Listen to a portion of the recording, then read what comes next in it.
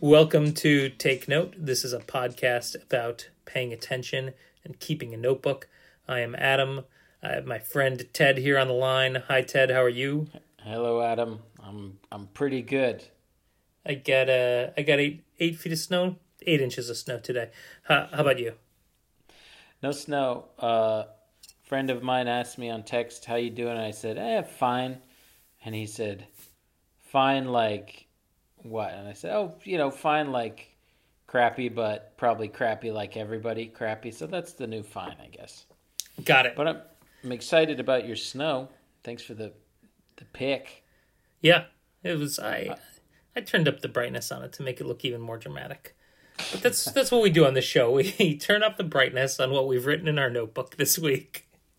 So I'm going to ask you, Ted, what do you got? What did you write in your notebook?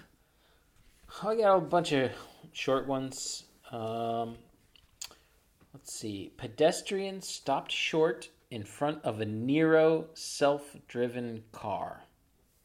Was a note that I wrote to myself. I was driving around town a few weeks ago, and I was at an intersection, and catty corner to where I was stopped at the red light, a pedestrian started to cross the street in the crosswalk, perfectly normal human activity, and a self-driving car that they wander around. There's a person sitting in the driver's seat. They're testing them, or I guess it's going on for years.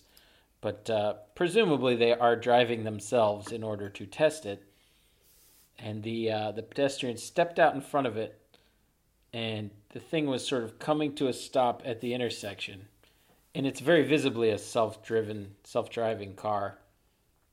And in that moment, when the pedestrian... I looked over... The pedestrian saw the car, sort of jolted back. The car jerked to a stop. It was a real. I felt like I was sort of trapped between the past and the future, and that something terrible was going to happen. It was like a scene from a movie unfolding in front of my eyes. I just realized I was not ready for the self-driving future yet. The car said, "Perfectly normal human activity." What do you got, Adam? I wrote here, walking to the coffee shop, absolutely freezing out. Man walks past me with his jacket half open, white t-shirt underneath, with a huge Kirkland signature logo on it. So, this wasn't a Kirkland signature t-shirt, although it may have been. It was a t-shirt with a giant Kirkland signature logo on it. Is that clever, or is that a gag gift he got? Wouldn't that be like if a logo ends up on one of those things? That's like an error, right? But somebody screwed up. Yes, exactly. But this was huge. Yeah, it's good. Is it I don't know, if brilliant gag gift maybe? I'll give some credit to that. Yeah, it's bold. I think this is from whenever normcore was a thing. That's my theory. Yeah, I want one. I think maybe that was the final piece of normcore that broke normcore. That was it. Broke it. Could I get one? I mean, I could get one of these shirts. I've looked it up. They don't. It's not like Kirkland sells them, but there's people $800. No, they're like $20, but you get it from Zazzle or whatever. Not Zazzle. But what if I saw this guy again? Would he love that? Because I walk to this coffee shop every day. Except today because it snowed, and honestly, I'm going through an existential crisis because I didn't take my walk today. But if I walk past this guy again and I'm wearing his shirt, is that a good move, or is that horrible? Doesn't it? I think that would just make it more norm. Yeah, I would make it more norm. Norm. All right, what do you got? So my daughter was sitting on one of our IKEA chairs, these big plastic outdoor chairs. Okay. Kind of molded plastic, very comfortable. Full endorsement. But it was almost as though she had discovered static electricity for the first time, and she kept trying to, rub her arms on this plastic chair and then shock me. And I said, "Stop, just sit still, don't move." And she said, "Oh, so you want me to be static?" And I was like, I think it was one of those mission accomplished feelings you have as a parent. What do you got? All right. I wanted to just talk about the nature of dreams for a bit. Sure. The other night I dreamt I was in a restaurant and I ordered the wet and gushy noodles. And in the dream, the kitchen took forever and they kept getting the noodles wrong. They were neither wet nor gushy. Anyways, that was my dream the other night. Ted, you know the song WAP, right? Oh, yeah. And the clean version of that song replaces the actual meaning of WAP with the phrase wet and gushy. Oh, God. Do you agree? Do I? Yeah. Oh, I cannot disagree. All right. So here's the thing. I had listened to a podcast where they briefly discussed the clean version of the song a full 4 days before I had this dream. And I did not think about those words or that song in the intervening days. So, why am I dreaming about wet and gushy noodles? That's my point. The nature of dreams, Ted. Oh, man. Disturbing no matter what order those events occur in. It's unsettling. Yeah. One last thing I tweeted about the dream, expected it to be a real viral hit. It was like a feel-good tweet, and I got nothing. So the same day I got a robocall. I hit 1 to speak to an operator, and I read the tweet to that guy. He hung up on me. Because, everybody, nothing people love more than hearing other people's dreams. Have I got that right? Right. Well, yeah. That's why I've dedicated a solid minute to it on this podcast. What do you got, Ted? So in 2010, I wrote a baseball blog. I was living in Seattle at the time, and I was very excited about the baseball player Ichiro Suzuki that I got to watch him play on TV and sometimes in person. And I had converted myself into a Mariners fan, so I blogged about it. And I always have liked that blog, so I wanted to go through and copy-paste some of the notes about Ichiro into like a long document and turn it into some kind of, artifact that lives on beyond the dead WordPress that's still there. And so as I was going through these posts, found a post from April 11th, 2010, and there was a comment on the blog post. And I thought, oh, I forgot about this. Somebody engaged with my content here. So the comment read, and I quote here, "I don't mean to pick nits, as this was a great post, but the hoi polloi means the many." Unquote. That's fantastic. Captured in the... I'm sure it's on the internetarchive.org somewhere. This comment will live on in the annals of digital history and archaeology. When that person left that comment, they weren't thinking about the fact that in 10 years time, 11 years time, you were going to be That's interesting though. I mean, that comment definitely did not anticipate the Trump presidency, or the pandemic, or the insurgency. All that stuff was just a glimmer in the eye of that innocent comment. Can you click through that commenter and see what they're up to now? Probably. Could you sub-comment? Could you respond now, 10, 11 years later? Now you're talking. Yeah. Sorry about this. Back. Yeah. Be right back. 1,000 apologies. Hoi apologies. Hoi. Well, that means the apologies. Ahoy hoy. All right, let's get into some shop talk, shall we? Yeah, we're gonna talk about starter fountain pens. Is that right? Yeah. So I met with a delightful colleague of mine today for coffee. In fact, we had a nice outdoor coffee on the Rice University campus. Shout out to Lynn. Great to see you. And she asked me what some good starter fountain pens are. And instead of wasting her valuable time doing so in person, I agreed to give her some info at a later time. And I thought, well, why not do it right now? So she said to you, Ted, she said, let me know a couple of good starter pens. You post a stationary podcast, and you said no. I'll get back to you. Is that about how it went?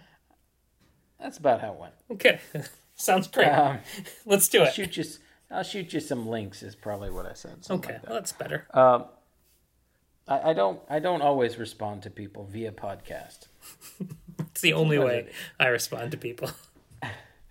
And the other thing she said is for left-handers, and I assured her I was hardly the resource, but that there were in fact those who have explored the topic of fountain pen inks, quick drying inks, for example, for left-handers. Oh, okay. So, getting into that starter fountain pen question, I think it all starts with the Pilot Metropolitan. Okay.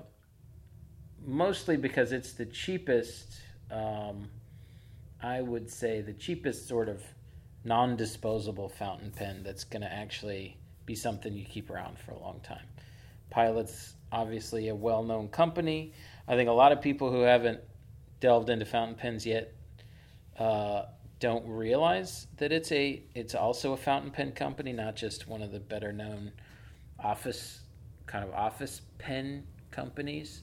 Yeah. And the Metropolitan is $15 something, and it's metal, and they come in a lot of different colors, and they're a perfectly nice fountain pen. You can use the cartridges with them, or you can get a little refillable not a great doesn't function fantastically, but it's a little rubber kind of bladder. A little rubber bladder that you can squeeze some ink into if you want to use a bottle of ink.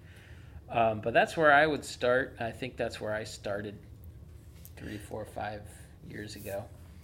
Get into the groove of using a fountain pen. It's not a huge investment. You can see if you like it. You can get different size nibs to see which size nib you prefer. Is it like replacement nibs? So I've never used that. Or is it you just like, I don't know, the fountain pens that I'm thinking of, you typically would just buy them in the nib size that you want, right? I think, yeah. I mean, if you are someone who likes a big broad line, you could infer that you might want a medium nib or a broad nib. If you're someone who likes a thin line, the fine on a Pilot Metropolitan is quite fine. So you could, and they're inexpensive enough that you could buy a couple in different sizes. I haven't messed with actually changing nibs very much. Yeah, no, neither have I. No, but you would probably just buy a couple, see what you like. That's a great way to test what kind of fountain pen nib you like too, because they're perfectly well functioning, a Pilot Metropolitan. So that's my real starting point. Mine is the Lamy Safari. That's what I tend to give as gifts for folks that I think might want a pen. Then we've got, I don't know, I think we've got like 3 Lamy Safaris just floating around our house. And I think the next kind of step up when you're getting into fountain pens, like the game changer is, taking the cartridge, not using the cartridge, and instead getting a converter and starting to use a few different inks. I think that that's when it turns it into something a little more than just like a pen that you can make a mess with. That's when you start to appreciate what it is about a fountain pen a little more, in my opinion. And the Lamys, they write really well. It's funny. I like my Lamy Safari quite a bit, and you can get them in all kinds of colors. It's a little lightweight for my taste, and that's what I like about the Metropolitan is that even though it's inexpensive, it's still got a little bit of weight to it, and I think a little weight is what I really enjoy about a fountain pen, because it feels more substantial than a ballpoint. And the Lamy doesn't always scratch that itch for me. I think it functions really well, but it feels like lightweight plastic. Okay. Which just doesn't always scratch my itch. And I think if someone was interested in the experience of a fountain pen, in terms of the way they write, it's a good starting point. But I'm not sure if it's a great place to start with the general, experience of a fountain pen. Okay, I'm sure many disagree, and they are much beloved. So I could be in the minority on this. I bet you're not. But I think. What else would you recommend as far as like a heavier pen then? Yeah, so I think the next, and it is a slight step up from Alami, but the TWSBI fountain pen company, which is actually TWSBI. Do not ask me what that stands for. It's what Google's for. I believe it's a Korean company, but they make a pen called the Eco, and they make a number of other models that many more people know more about than I do. I mean, you're getting, I think, in the $40-$45 range, but those are, they're still plastic, but they're this heavier, kind of more substantial, sort of thicker feel that you start to really, that's when you're really getting into that realm of a writing experience that feels elevated. It's heavier, they're bigger, and they have big caps that kind of screw on and off. So it's a real, it's a good gateway into the sort of ritual of the fountain pen. And they have fantastic converters built in already. Yeah. So you can just, it's a little screw cap on the end, and you can just suck up a gallon of ink from your favorite ink pot. So I think the Pilot and the Lamy will really get you going. And then once you kick it up to a TWSBI, and that's when you're really kind of entering a little bit more rarefied air. Those are, it looks to me like those are only like $30. One of the neat things about that, so we have one of those in my house. It's my wife's. I haven't used it very often, but I really liked that it was a clear pen. I think that's like just a neat, if you're getting into fountain pens, or I thought it was a good, I recommended it to someone as like someone who's looking for a graduation gift. I thought, perfect, the clear pen kind of thing, and I liked it so much. I bought the clear Lamy, the Lamy Vista, because I wanted a clear pen too. And I think maybe what I lost in that, I only used my wife's once or twice, is probably the weight. That's probably something special about it, that I just subbed it out for another Lamy without thinking about the weight of it. Maybe I'll look up her TWSBI pens are great, and they have some that you can kind of go up the chain of niceness too if you want to. I've had the Eco for a while. It's even a little big sometimes for me, and I get a little tired of unscrewing the cap. But it overall, the quality's been fantastic, and it's fun to use. So, the other kind of general starter fountain pen I wanted to mention is Kaweco, and that's spelled Kaweco. Typically, there's some different models, but they're called the Sport, and that's actually a very portable fountain pen. I know we've touched on it over the years on the podcast, but it's one where, it's maybe when it's all capped up, it's 3/4 or half the length of a normal fountain pen, and so you can really toss it in your pocket, and it's kind of meant to be jostled around. And they make them in all kinds of different materials and colors, but that's kind of a more sporty fun, and it's, you uncap it, and then the cap itself kind of becomes the pen body. And those are fun, and I think they're very tempting for a burgeoning fountain pen user because they're so fun. But to be honest with you, it's not. I would wait. To me, that's a great like third fountain pen. Yeah, I got a Kaweco many years ago. Really, really liked it. But then I got another one about a year ago as a gift, and the nib was all screwed up. So I looked it up, and I guess it's fairly common for these Kawecos to have nib issues, and so that would be my one thing. Just if you're new to fountain pens, it might be a kind of disappointing introduction if that were to happen. Of course, I mean, it's not all of them by any means. My wife just got another one. Actually, she got a Kaweco, like it's a Sport coconut, but I think it's a ballpoint actually. that you just got. I like the size, I like the weight. I do think also it is kind of a small pen too. So interesting. It's a little less than you remember, I think. I think they're like $25 to $30, and it's really cool. And if it works for you, I think you're going to be a fountain pen lover. It's a great introduction to it. That's fair. I mean, it's worth saying that between the Pilot, the Lamy, and the Twisbys, they're known for their well-performing nibs in those categories. So I think you're right to suggest that if you were just starting out with fountain pens and a Kaweco came up scratchy, that could totally kill your momentum. Yeah. But their form factor, and they're very cool.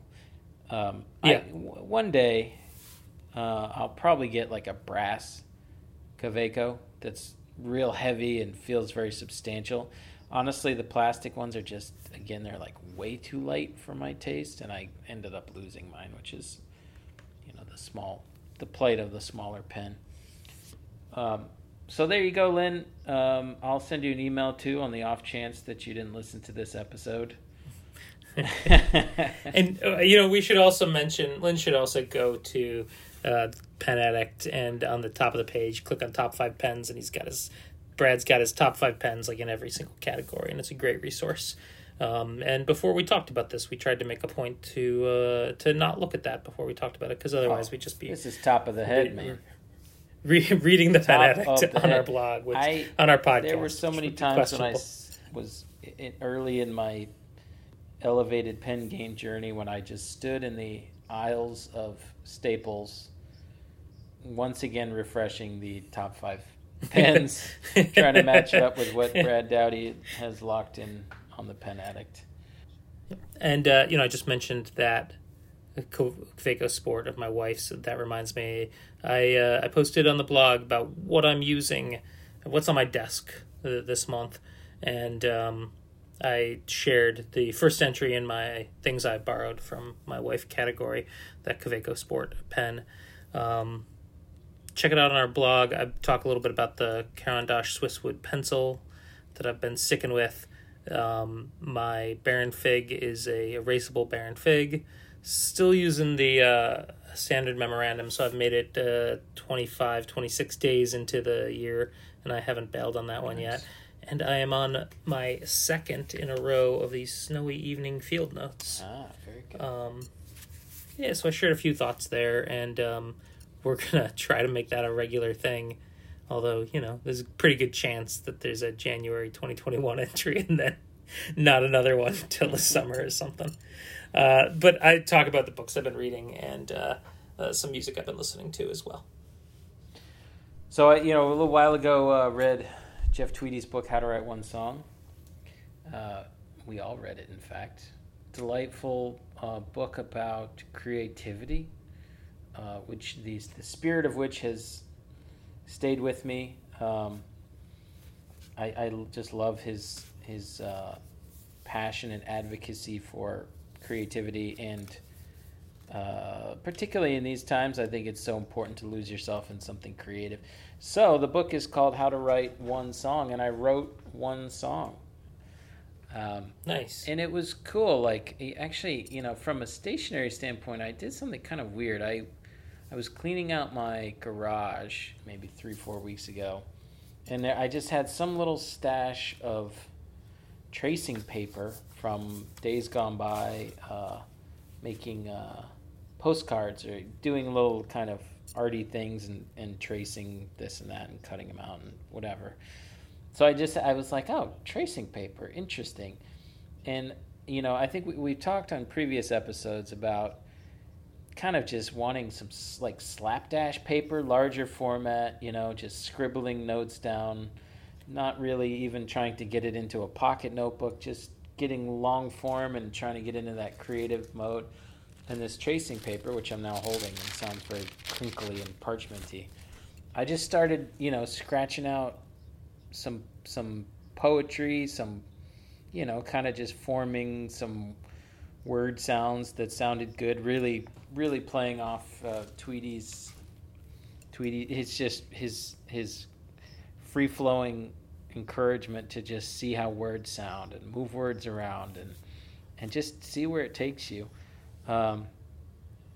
And picked up my guitar that I keep next to my desk and just start to really form a song, which is I sing lots of songs, but they're other people's songs and they're just for fun and for myself and whatever. And to actually make a chord progression and then put your own words to that chord progression and really see it. This was over, kind of recorded one little thing one day and then iterate on it the next day and do a little this and that with it. And it was really, really an interesting and rewarding process. You said that there were a few different iterations of it, and I'm wondering, were there different takes? Did it change? I mean, did you record it a few times? Yeah. Like I just honestly pretended like I was a songwriter, and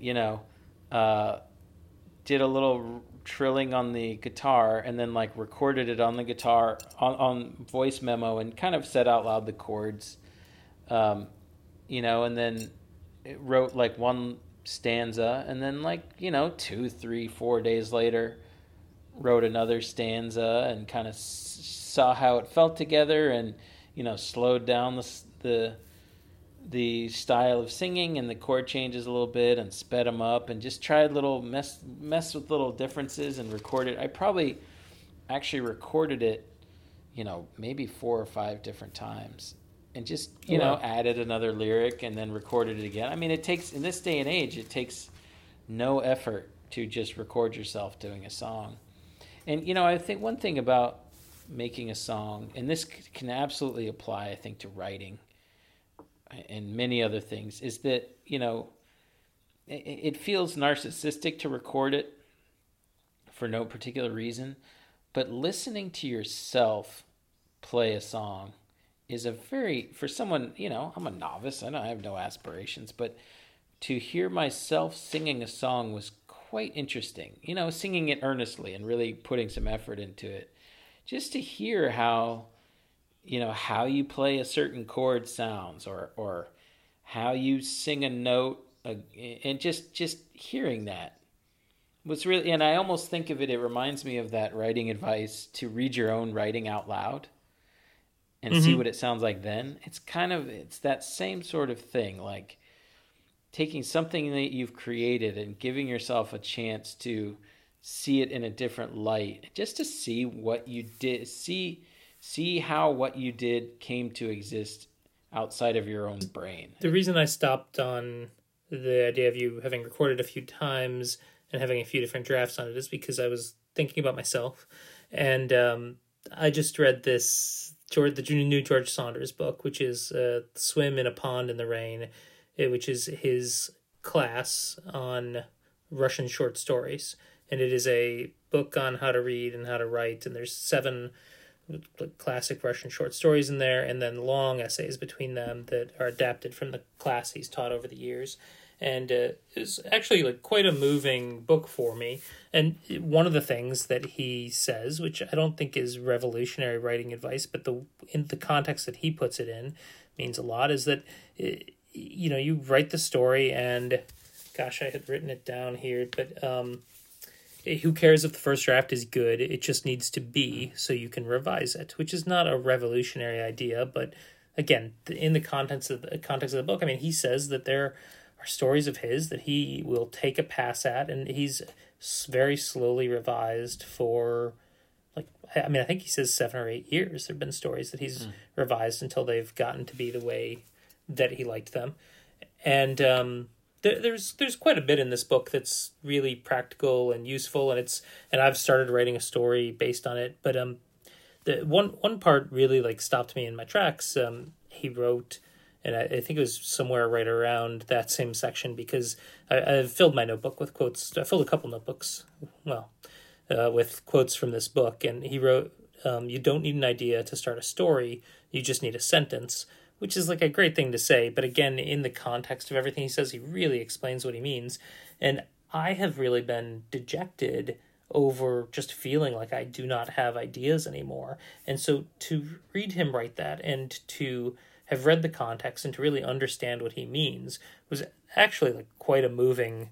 It was quite a moving moment for me. And one of the things he talks about is just you need what he's saying is you need one sentence and you need to be specific, and your specificity allows you to then create change in the next sentence. So if you're specific, then you can create a change, and when there's a change, that's a rising action. And I'm conflating a lot of what he's written here, but it is a great class in writing, and there are a lot of really specific things that he says in that book to back up these kind of grand statements of you don't need an idea for a story, you just need a sentence. It's like everything you read, for the most part, is at the end of that process. And it's so hard to know or to feel like you can start that process. It's everything we revere is the end result, and then we have the aspiration to conjure that, but you start at the very beginning. You don't get anywhere near the end result until much later, after much work. And I think that's what people respond to in this podcast, is that there's really nothing about this podcast that makes people feel like it's the end result. You hear this podcast and you think I could do that. Let's you and I do this again next week, Adam. What do you say? Sounds great, buddy. Check us out on the internet at takenote.space. Find Adam's lovely pictures and words over there on his latest blog post. And drop us a line if you had thoughts. Some of your favorite starter fountain pens. Perhaps maybe a dream you've had recently. Check us out on Twitter. If you've written any WAP parodies, we'd like to see the lyrics. don't want to see those. We are on Twitter at twitter.com/takenotepod. Take care.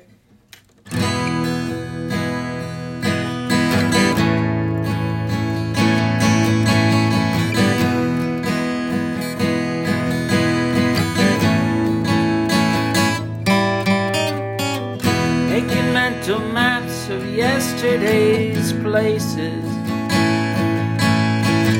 retracing the tracks of forgettable faces. The compass rose in sweet repose, the wind and the trees suggesting snow. I'll be thinking about right now, this time tomorrow.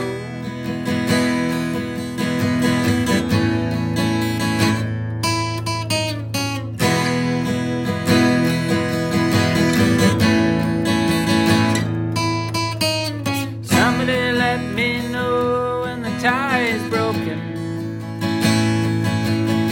I'll get up and go when I know that the tribe has spoken.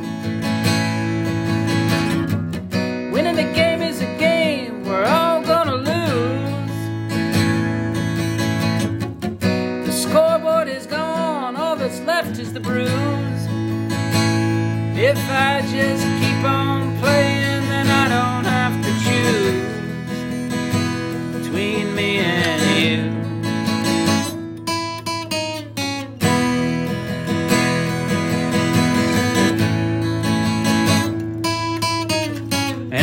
Farmhouse, 40 years abandoned.